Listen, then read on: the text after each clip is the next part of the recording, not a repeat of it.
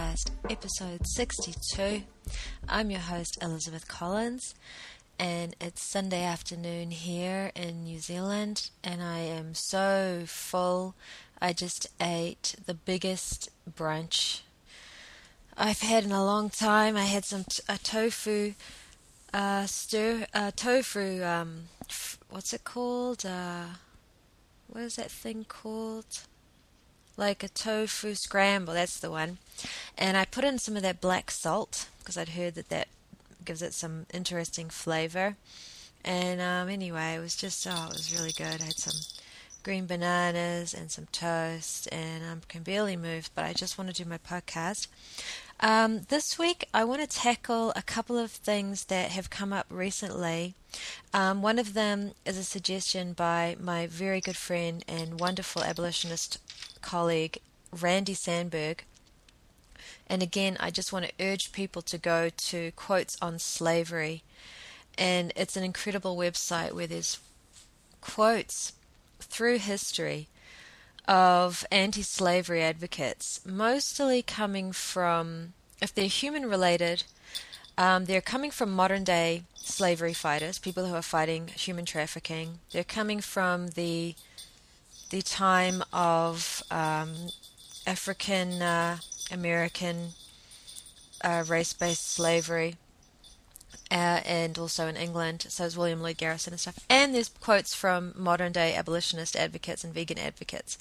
And then there's some pro-slavery quotes on there, which are also very interesting. But some of them are so inspiring, these quotes, especially the ones from centuries ago.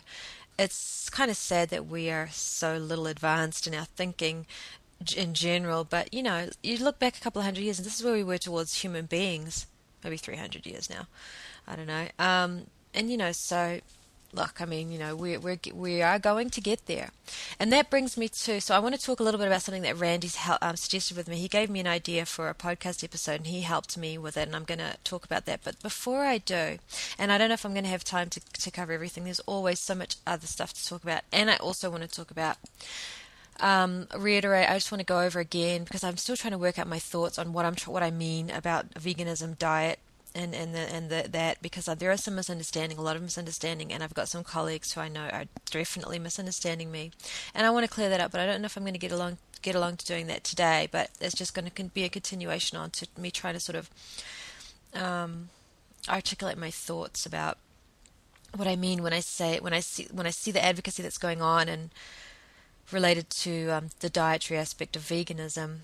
I don't want people to misunderstand me, so I'm going to clear that up, maybe next podcast, actually. So anyway, I just want to say thank you to a long-time listener of my podcast, somebody who's supported me and given me so much advice. In fact, he's the person who suggested that I stop calling myself Knuckles, and I took his advice, and I think it was great advice. And this is Doug Hines, and he is one of those unsung heroes. He just does his thing. He's a vegan activist. I don't quite know or remember exactly where he lives. It's a small, not a huge metropolis, not a lot of vegans. I believe he doesn't have any close vegan friends. Just doing his thing, saying the message. He's got a website. He's very knowledgeable about nutrition and raw food as well, which is, as we know, very healthy food. I need to eat more raw food. But he said to me, he sent me an email about, my last podcast. I want to thank Roger Yates and Timothy Putnam for coming on, and we were hashing over some of the things that we're encountering when we're talking about veganism on internet forums.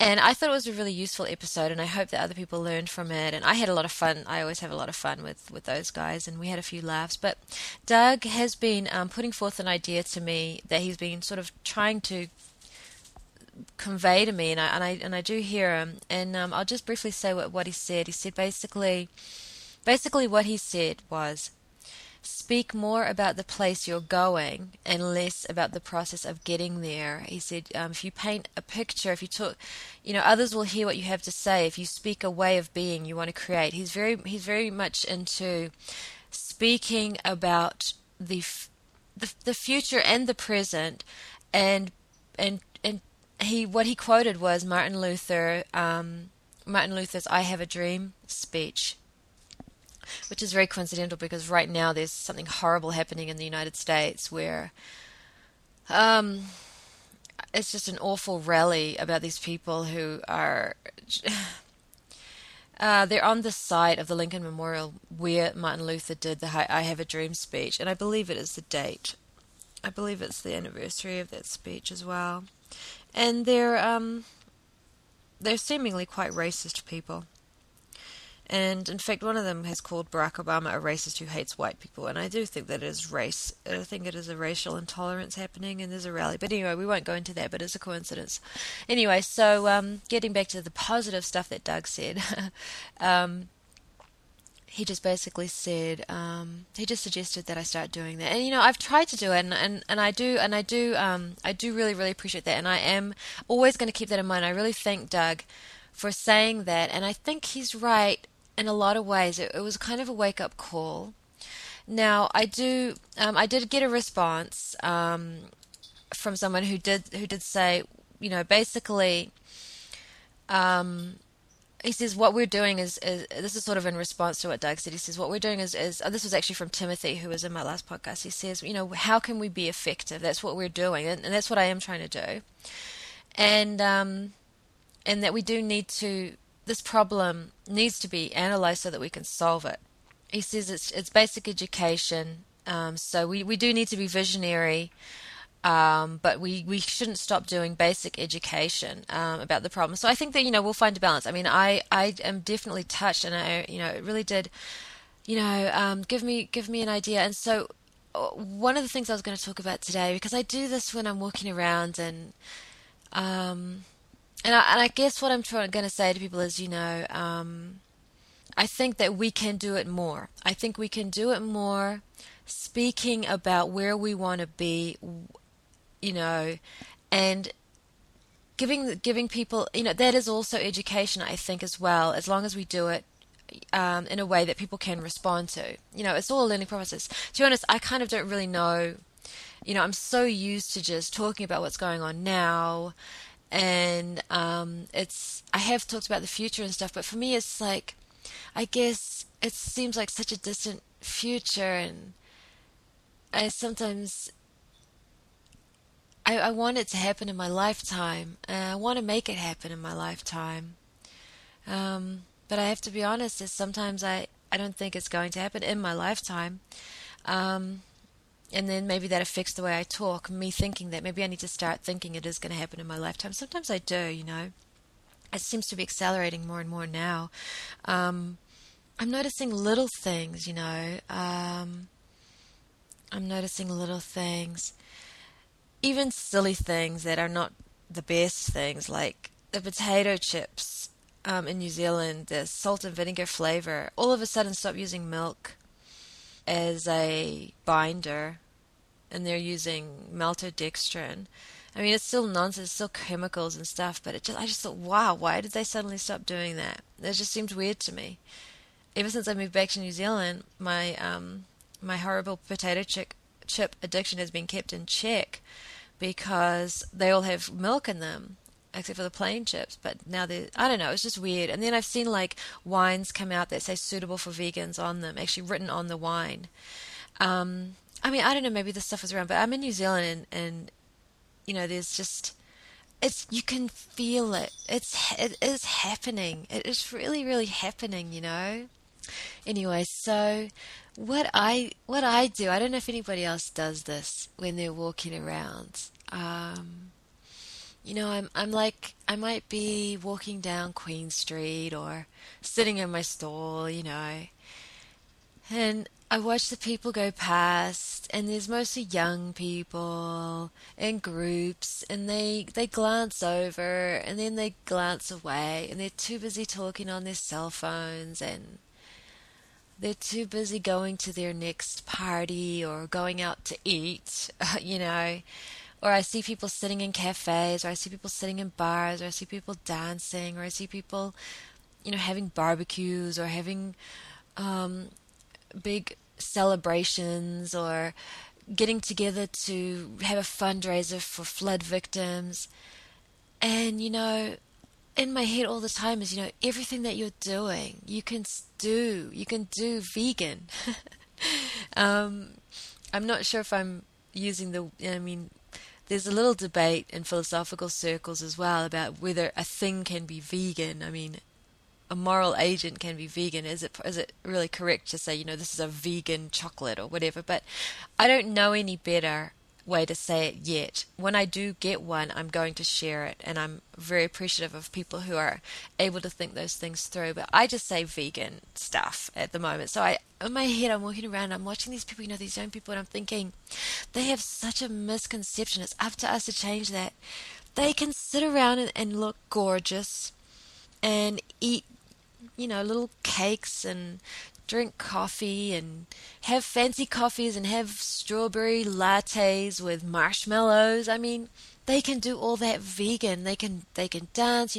I was at the orchestra last night. My mother gave me a ticket to go see the youth orchestra. And, the drums and the strings, none of that needs to be made out of animals. We, more than ever before, we can be vegan and do things that before we discovered the synthetic alternative, we did rely 100% on the products of animal slaughter to do.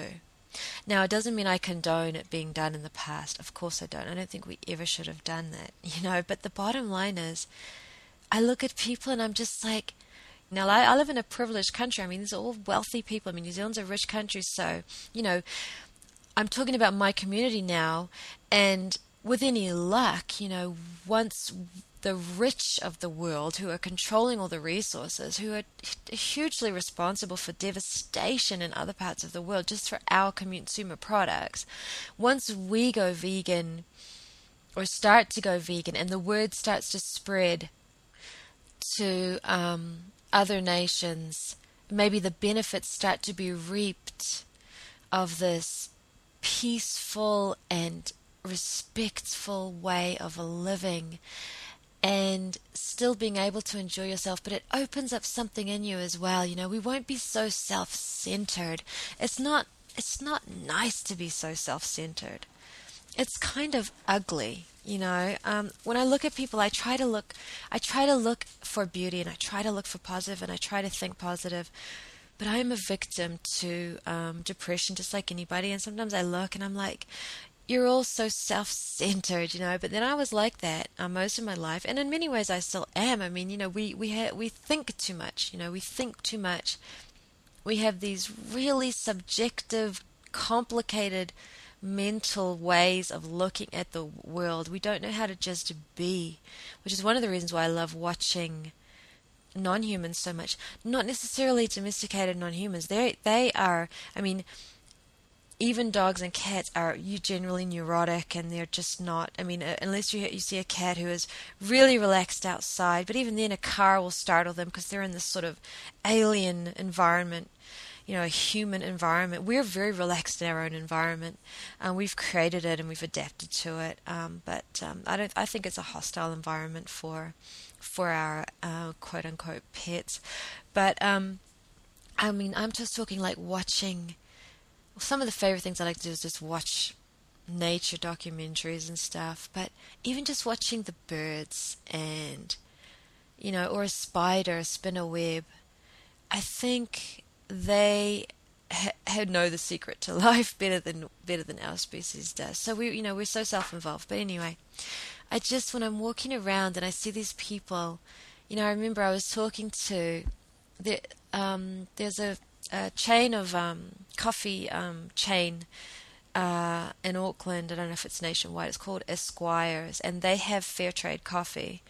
As I hope everybody knows, coffee is a major player in slave labor. A huge amount of it's slave labor. If you buy fair trade, proper fair trade coffee, I have it on good authority, you are not contributing to slave labor. So anyway, I drink there, and this struck me that time. It strikes me a lot. But I was sitting there, and because I was meeting with somebody, you see, because there's a Squires right by the library, which is right by my university, and it was somebody who'd written to me about my AUT university group that I've been trying to start, which I still haven't got off the ground. I mean, I'm going to talk about that eventually. I have a lot of thoughts about that, but. And I was sitting there and I was looking at all these people, and they were all like so, bohemian, and they had like everybody had their own style, and, they had, some people liked boots, and some people liked, shoes, and some of the girls liked sandals, and some of the girls liked to dress punky, and some of the guys liked to dress all, whatever it's called, grungy or whatever. And I'm just looking, and they're all eating their fancy little cakes or their sandwiches, and they're having their fancy coffees with like all this tough flavor and their flavor. And it's all cow's milk, and it's all butter, and it's all animal products down to the clothes. And I'm just looking at them, and I'm like, in my head, I just saw that, the exact same people relaxing and eating and drinking, and it's all vegan foods and clothing, and that it's so doable. I mean, all it takes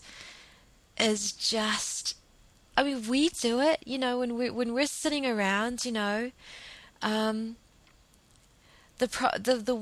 thing that makes it hard for us is because we're in this species, this world, and we are in the minority. We know that we're maybe using something that has involved some kind of exploitation, even the sidewalks we walk on or the car tires. And we talk about these things, there's all kinds of things that we have no control over. I mean, I can't levitate, and as much as I wish I could, I can't just go and live like in the middle of nowhere and just live in like a mud hut, and just like eat berries and stuff. I mean, honestly, I wish I could live like that, but I don't know. Anyway, but I look around, and everything that we're doing, we could still have music, we could still have bars, we can still, and we can keep ourselves to ourselves, I mean, we have enough space. I mean, human overpopulation is out of control. I think Mother Nature's going to do something about that. Something's going to happen. I'm not having any kids. That's what I'm doing about that. But I hope that less people decide to have children. But, we can live, we have these cities, we can build upwards, or there's enough, like, one of the things I think about as well is, like, I look at, like, paper, and I look at plastic, and I'm like, we have enough, surely we have enough to only recycle from now for the next like 500 years, to only recycle. We should not be making any new plastics or any new paper. We should be able to recycle everything. We need to change, our preference, and it's all preference. So like those glossy magazines drive me nuts. I used to buy them. So, it's not recycled paper, because they wouldn't be able to get that super glossy, look. I like the way recycled paper looks. It's kind of like, it's kind of got lots of different colors in it, because it's all mixed up bits of paper, and it's kind of artsy looking, and it's not shiny and whatever, but I like the way it looks. But, if we were willing to just sacrifice our preferences, we could have a vegan human race. Because when we say vegan world, I mean the world is vegan if you want it. If we want it, the world is vegan. That means us, our world, humans, obviously. Some people wish that the entire planet was vegan. There was no killing of any animals, that the carnivores were able to survive without being carnivores. I think it would be a beautiful world too. I don't know if it's ever going to happen on planet Earth, but bottom line is, I'm talking about us. I'm talking about human beings. So the world is vegan, and it really, really could be. I mean, we could decide, and the innovations that we have for recycling, and and it's all in self-interest. I mean, I listen to the BBC a lot, and they have these big fairs and stuff, and people have invented toilets that don't need to be flushed. They don't need to use water. They are this organically kind of recycling, and then they're using it as fertilizer because, as we know, humans are animals and all that nonsense about how we need animals to fertilize our crops. Well, we're animals, so we don't need to be breeding slaves and slaughtering them to get their manure to fertilize crops. We make manure. But apart from that, we have all this innovation. So I look around at these young people, and and it's hard because I just want to go up to them and say, you could still look just as cute, and you could still be having your kick-ass coffee latte or strawberry hot chocolate or whatever it is that you're having. And it could all be vegan. There would be no animals used. And I just, oh man, we just, it's just, I look around, that's the thoughts that I have when I think about when I do what I guess Doug is saying we should try to do consciously rather than unconsciously, as I look now and I say, this is where I want to be, and that is where I want to be. And I do strongly believe that when you go vegan, you open up this part of you that's been closed off ever since you were made into a species by your parents and your society. The part of you that was closed off, the innocent part of you, the peaceful part, and you can touch it again, and you're so peaceful, and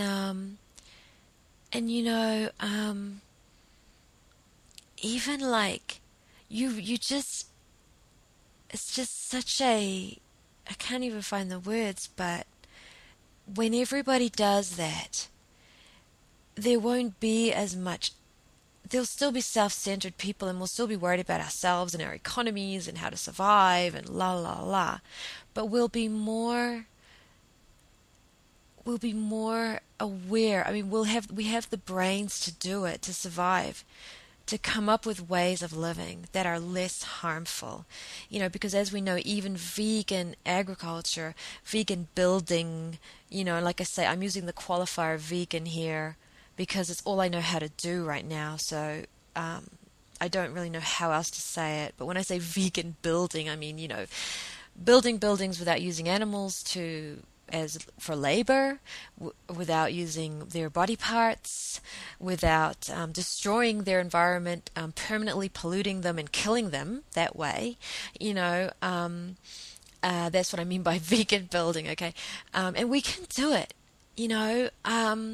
I have, when I have a garden, which is, I'm going to get my own little garden out the back because I finally have a place where I have a backyard. It's not my backyard. I share it with, there's 4 flats in this building, but nobody else uses the backyard. And I can build a garden there because there was a trampoline there, and there's this bit of lawn the size of a trampoline. I hope everybody knows what a trampoline is. That's what we call it in New Zealand anyway. It's like about the size. I thought it was a shed. I thought there was a garden shed there because it's just a dirt there. There's no... there's no grass, and so the landlord won't care if I put a vegetable garden there because it's not like I'm taking over his lawn. And he's a really cool landlord, I'm sure he would. But, I am not going to use any pesticides, obviously. I'm going to do organic gardening. And, you think about, I have these little lettuce plants. My first foray into gardening has been growing my own lettuces and some basil. And yeah, the snails get on there and they make a few holes, but I still have tons of lettuce. I mean, I know there are plagues of insects that can devastate entire crops of food. I mean, I'm not naive. I know that there are plagues and things like that. But they're not everywhere, and if a plague strikes, there are other countries where the plague won't have struck who are throwing away perfectly good fruit and vegetables because it doesn't look pretty enough for marketplace. It's like those magazines, we don't want to look at dull paper in our glossy, we want these glossy magazines. And we don't want fruit that's, got a brown spot on it or something like that. But we don't know that we do want that stuff. We actually do want that stuff, We really do because we claim we want peace. We claim we want a healthy environment and clean oceans. We claim to care about animals. And we definitely, even people who don't even give a second's thought about domestic animals that they're eating and using and wearing and a lot of people really do care deeply about wild animals, and it's all because of us. All these terrible things are happening, and we all have the power to change it. That's why I do vegan advocacy, uncompromising vegan advocacy. And I'm not afraid to tell these people these things. I remember one thing that happened that I've noticed myself. In the debate, and I really recommend listening to this debate between Gary Francione and Eric Marcus. I really recommend listening to it. The one of the things that I love the most about the debate is that Gary Francione is reaching out to Eric Marcus. He is saying to him, come help, let's do this, brother. He said, we can change the world. He was so positive, we can do this. People don't get that because they're too busy hearing the negative or hearing the criticism, which is valid criticism, and focusing on that. The whole debate, he was reaching out a hand across to Eric Marcus saying, join us, we can do this. We can do this. Come do this with us. Help us do this wonderful, positive, right, truthful stuff. The whole time he was trying to do that. Of course, he kept getting thwarted and kept getting, big roadblocks thrown his way, and he had to deal with those things. And it ended up Eric didn't hear him. He didn't hear him reaching out. But the whole time, if you listen, Gary reaches out to him all the time. And one of the things that Eric said to Gary during that debate was, well, if you sit next to somebody I'm curious to know what somebody says to you if you sit next to them on a plane and say, well, animals are property, right? Does anybody remember that bit? I pretty much know the debate off by heart, so I can pretty much quote you verbatim. But anyway, and I remember, Gary said, well, I don't actually start out conversations that way. I mean, I have all these different ways of doing it. And he tried to share some of the ways of doing it. Of course, Eric didn't want to hear it, but he tried to share with him. This is how I get people to talk about veganism. Learn. But anyway, but I'll tell you one thing. I do tell people animals are property, and they get it because, people come up and to the stall and they'll say things like, oh, all the typical things, And I'll say, I can't remember, I'm not going to try to remember exact wording, but it gets to the point. And I will have that conversation with them, sometimes almost right from the beginning, is like, look, they are chattel property. These living sentient beings are things, and I say, look, and I point to things that they have. I'm like your kitchen table, or I'm like your shoes or your watch or well, I try not to point to shoes as much because they are made out of skin mostly. So, I'll say like your watch or your car and stuff. I'm like, that's property, right? And they're not sentient. They can't, and I said, but animal property. And I use the things that I've learned, that I've learned from listening to Gary Francione and reading about abolition, reading about other people who know about the law as well, who've written about it extensively, like Dan Cudahy on his site, Unpopular Vegan Essays, and all the other advocates. I mean, it is effective. And people, it touches them because they all have cats and they all have dogs. And I say, you have a cat, you have a dog. I say, it's a different, what's the difference between your watch and your dog? And they know what the difference is. And these are people usually who try to say, oh, animals aren't sentient, or they don't really understand what sentience is, They know what the difference is. And I do have that conversation with people. So don't listen to Eric Marcus. Don't listen to him. Don't listen to those people who say that you can't talk to people about this. And I'm looking forward, like the more that I do, to be able to sort of open people's mind and say, your life, and like I say, I can only right now do what I can do. And I'm in my community, which is New Zealand. It's a wealthy country. I'm in the biggest city. It's multicultural. I'm very lucky. I'm not dealing with farmers, the way my other friends and colleagues here in New Zealand are. I'm not dealing with the children of farmers generally, or, I'm not dealing with people who work in the wool sheds or the slaughterhouses or whatever. I'm dealing with city kids, very international community as well. but they're the ones who making all the demand for the products, along with the other people. A lot of things, a lot of times people forget, and I never understand why people forget this. They go on and on about the slaughterhouse workers and the enemy, the abusers, right?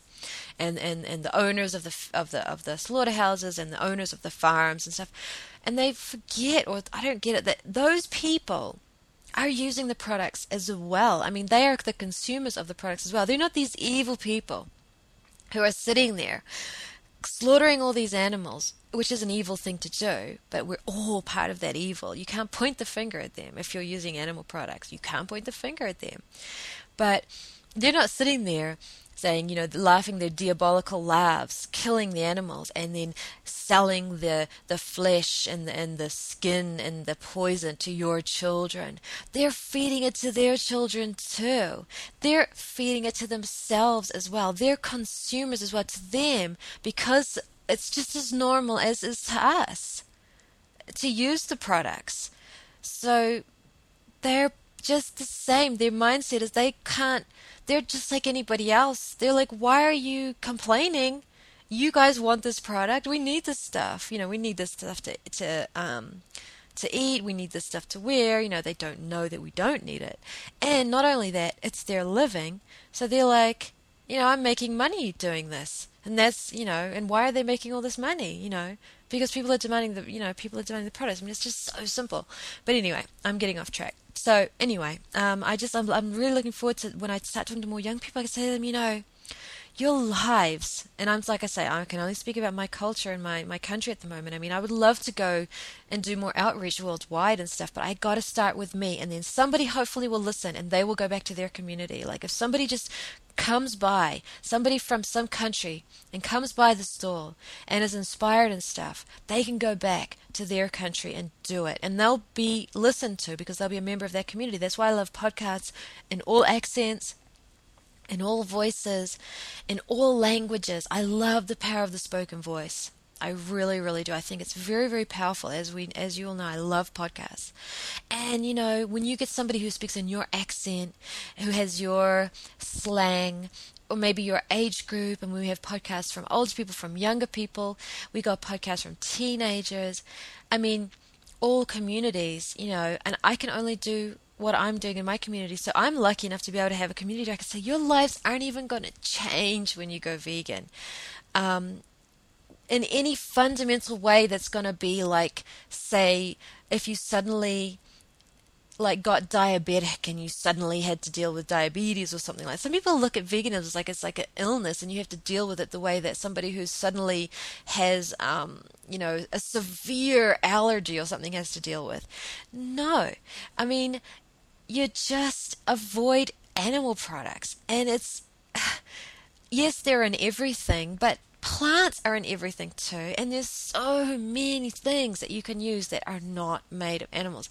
Maybe you're not going to get your fancy shoes right now, but if we have enough people, we can start making shoes out of recycled stuff. And people are so creative, and people are just, we just can't help ourselves. There'll be some fancy, I think there already is in the States, somebody's making fancy schmancy shoes out of recycled rubber, and it's recycled and it's vegan. I mean, we can do this. So I want to look at these kids, and I'm like, now more than ever, the time is now, and we need to hurry up. It has to be exponential. It has to be, if you look at those graphs of human population growth, or you look at those graphs of animal extinction or pollution, they all just shoot up, right? They're just like this graph that just goes vertical. That's what veganism needs to be doing. And then you're going to see those other graphs going down. So it is, it's exponential. And only, that brings me to my next part of my podcast that I wanted to talk about, that Randy helped me to deal with, which is something that I'm really, really trying to get people to understand.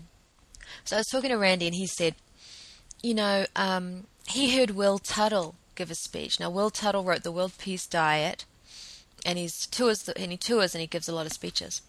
I've never heard him speak, but Randy said one of the things that he said was, and I'm paraphrasing, and this is third-party paraphrasing, so please don't think that I'm trying to, I don't know, misrepresent. I mean, I hope I get this right. But what what I want to get out of whatever I'm about to say is relevant. So I just want to give credit where credit's due. I didn't come up with this, but anyway, Randy said that he heard Will Tell speak, and Will Tell had mentioned about how you meet somebody and you talk to them about veganism, and you might be the fifth person. Like some people, it might take 2 times being talked to.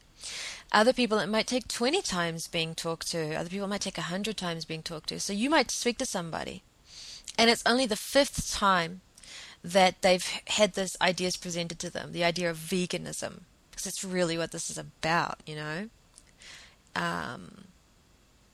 And then that person might be a 25-time person. They need to hear it 25 times. And you're only the 5th person. So you just got to... So that was something that it was part of a speech or something that Randy had mentioned or he'd gotten out of it.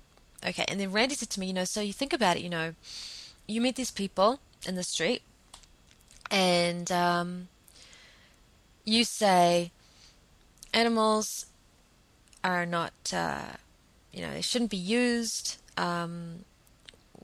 Slavery is immoral. We need to stop using animals. It's very easy to go vegan. We all need to go vegan. Boom, right? And that person, maybe that's the first time they ever heard it. Like literally, the first time they ever heard it. And maybe that particular person, they only need to hear it one time. And it'll start a catalyst and boom, they'll be off. Or maybe that person, because we live in a society saturated with speciesist norms and values, as we know from learning from sociology, from Professor Yates has said that many times, and they might need to hear it 20 times or 30 times or 40 times. And so you're the first time, right? And then say that person meets Randy Sandberg, and Randy Sandberg says, animals are sentient, they shouldn't be used. We have no right to enslave living sentient beings for our uses. Violence is wrong. Need to go vegan. We all need to go vegan. It's the second time that person heard it. Now we have 2 times, 2 different people saying it to that same person, the same thing, right? With slight variations because we all have our own little spin that we put on things. Some people emphasize other things more than others, but the fundamental message needs to be the same, right? And then you get that person and they meet another advocate, and the other advocate is abolitionist, and they say, animals, they shouldn't be property. We have no right to use animals. You can go vegan. Violence is wrong. We all need to go vegan. Now you've got 3 people. Can you imagine? I mean, that's how we're going to change the world. And then this is kind of, and then what we were saying, what one of the things that Randy said, was like, then the 5th person he meets is somebody who says, you can just cut down and you can buy free range. And then Randy's like, all the way back to 1, And that's what we mean by welfare setting us backwards, Hopefully, if, and the problem is, one of the reasons why welfare is setting us backwards is because at the moment in the world, we have 1 abolitionist for every 100 people promoting welfare. Can you imagine and that's why I've said this before in my podcast, every single time that a human being hears a rights-based message, animal rights, if they hear animal rights for real, every single time, there will be no confusion. And people will start to get it.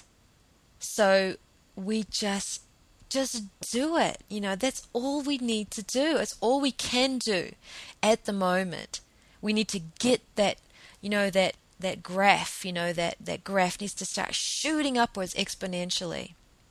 And once that starts to happen, and we need people to go abolitionist and say that thing and not be scared of saying it, so that every single time a member of society meets an advocate for rights, they hear that we have no right to use animals, that veganism is easy, and all the advocates are vegan as well. The first thing that needs to happen is all the advocates need to go vegan, and it can be done in a respectful way, It'll be all different age groups, all different races of people, colors of the skin, as if that matters, which unfortunately, apparently, it still does, hairstyles, socioeconomic statuses, across the board.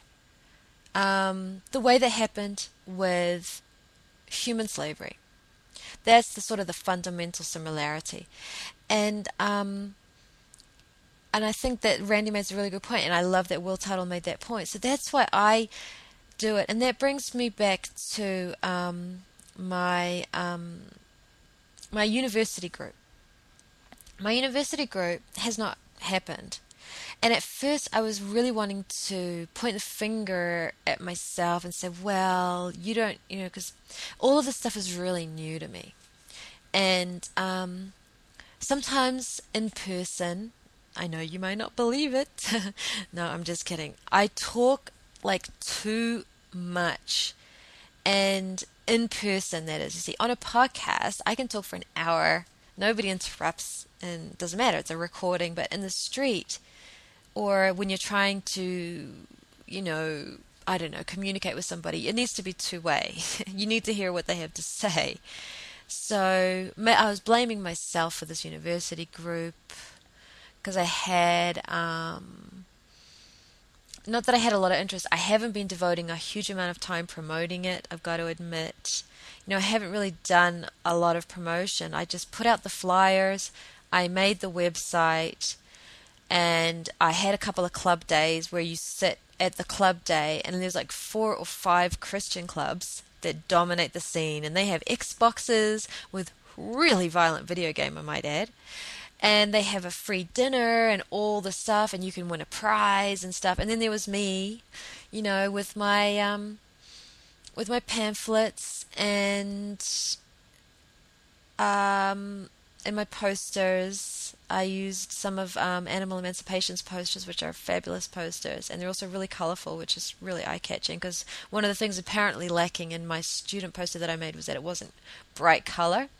I got some advice from people. They're like, yeah, it's a white background. You need yellow. You need pink. You need blue. And anyway, so I actually got a bunch of people coming up, and they signed their names, and they gave me all their emails, and I emailed them all, and I never heard from them. They never responded.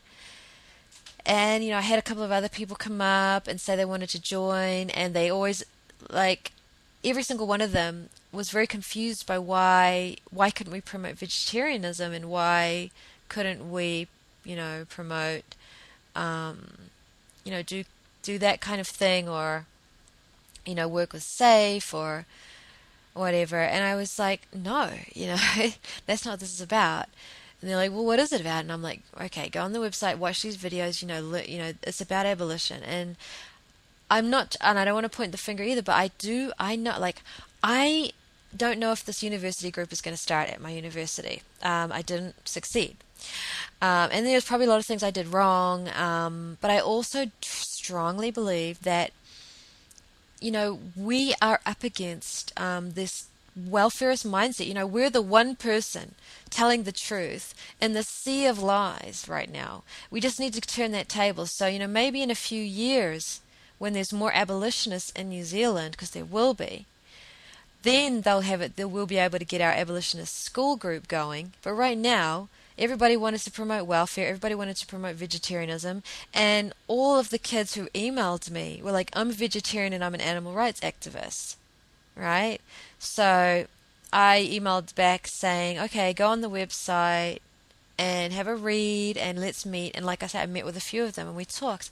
And what I did was, when I talked with them, I just talked to them about veganism, because at that moment in time, I was speaking with a young person who I might never see again. And in fact, I didn't see some of them again, who had expressed an interest, who'd contacted me through this club that I'm supposed to start. I keep saying group, but it's actually a club, and said, I care about animal rights. I want to do something. What can I do? I want to join your club. What do you guys do? Where do you meet? When do you meet? I want to join your club. And they're used to these well-funded, welfarist organizations that put no pressure on anybody to be vegan. They have vegan food and everything, and it's free. But if they didn't have vegan food and it was free, these young kids would still go, because none of them were vegan and they'd eat that food, right?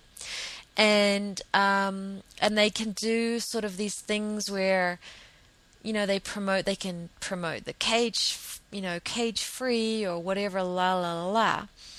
So they met me, and I thought, I have to talk to this person about veganism. This person, and I just treat each person as a potential vegan.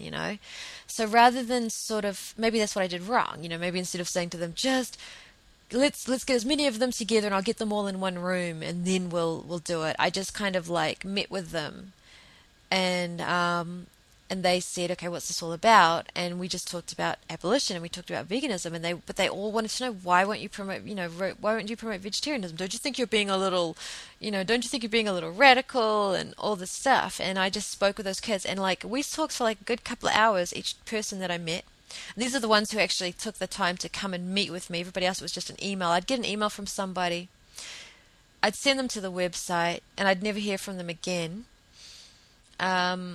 So I asked other people to look at the website. Everybody said the website's great. The website just basically tells the truth. It's just about veganism. And like I say, I am not going to change. I'm not blaming myself. I think that we're ripening them up. So we have we are in the middle. Right now, we're at the stage of ripening people up. So if it doesn't happen right away at your university or whatever, it doesn't mean it's not going to happen. You just got to ripen them up, and that's what I'm doing. So every person I meet who says that they care about animals and they care about activism, if they're not vegan, the first thing I'm going to do is talk to them about veganism. That's the first thing I'm going to do. There's no, how dare I lie to them or trick them? But like I say, somebody else might have done a better job, and somebody might have this group banging. It might already be happening, because there's lots of stuff we could have done. I mean, I had all these big plans and stuff, but I didn't spend as much time actually going around the school and handing stuff out and la la la.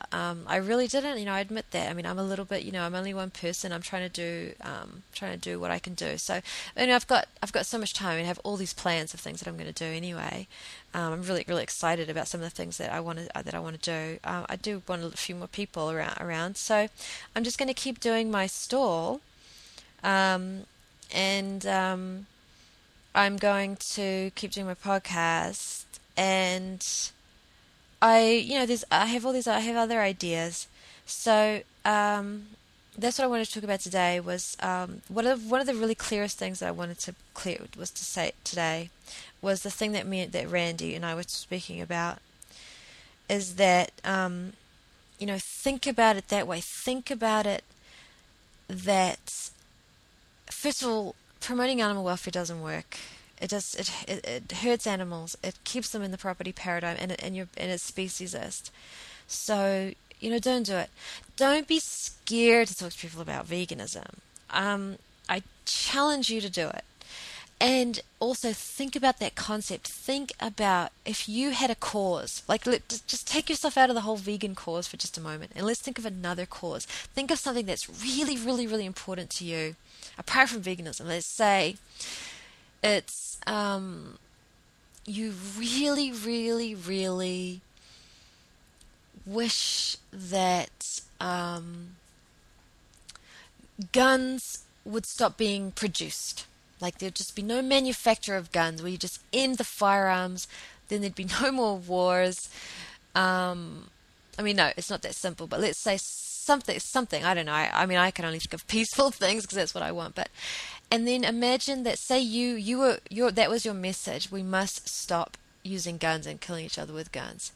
And that's your message, and you believe in it strongly. And then everywhere around you hear people saying, just have 2 guns instead of 3 in your house. Just cut down on the amount of guns. And you'd be like, no, stop telling people that, tell people what I'm telling them, because otherwise it's just me telling them. And that doesn't help, the victims of the guns, because it's just me. I need you to tell them that too. And I need all of you to tell them that. All of you who claim to believe in this, you got to tell them that.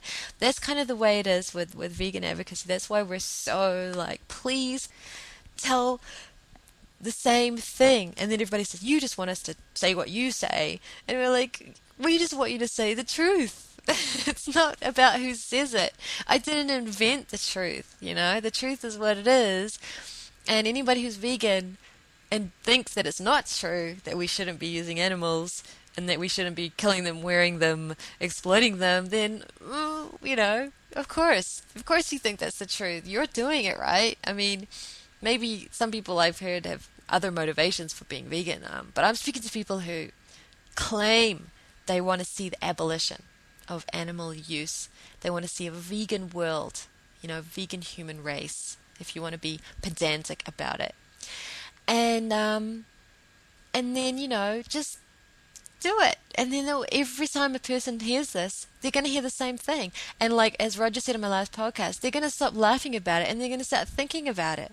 Because every time this issue comes up, it's going to be that message, And so it's like, stop being so egotistical about it, Think of the sort of the logic and the sort of practicality of what we're saying here. I mean, it makes perfect sense, right?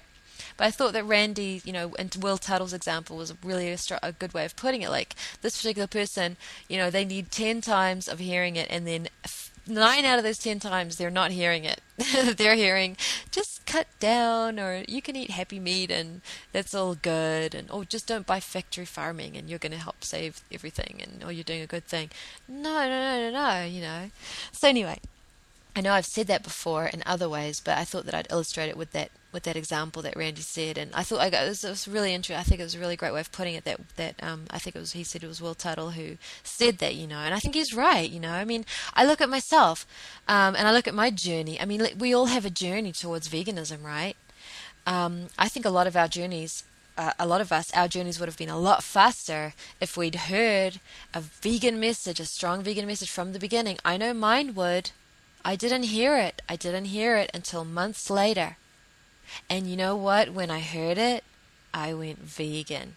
It might have taken me a couple of weeks. I might have had to watch some gory, horrible, terrible things to smack me out of my slumber. Not everybody has to, though. But it was the vegan message that made me go vegan and made me decide to go vegan. And I decided to go vegan. And that doesn't mean that I was vegan right away, because there was things I had to learn, but I decided to. So that's another thing that people say, oh, we can't intimidate. Oh, stop scaring people away by talking about honey. What a load of rubbish. Bees are animals. They're tortured. Don't use honey. But it's like when somebody decides to go vegan, like if somebody says to me, I get it, I'm going to go vegan. I'm like, fantastic. And then a couple of weeks later, that person might say, well, I just found out that, honey's not vegan or something like that.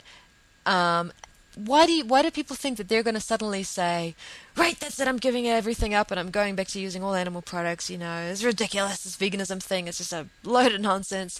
No. And everybody has their journey. I was drinking wine for a long time. I mean, I don't know, I was working in a bar on the weekends, so anyway, it was I think it was a good month maybe before I got to that bit of information about the wine, because nobody gave me like a list and said, you know what I did actually, it was incredible, this is going to prove a bunch of people wrong. I did go on this website and I can't remember which one it was ages ago, and it said, and it had all these things listed that I didn't even think about. I think that's where I learned about silk and pearls. I didn't think I had a pearl necklace, and William knows all about this pearl necklace, which is now gone. I destroyed it. But pearls come from oysters. We don't need pearls, and they're pried open, and they're gouged out, and they get their pearl stolen, and that's not vegan, And at the time, I thought, wow, I thought, oh no, pearls, I love pearls, but it wasn't enough, it wasn't a thing that made me turn around and say, oh, well, I'm never, ever, ever going to be vegan ever, I'm just going to go back to eating animals.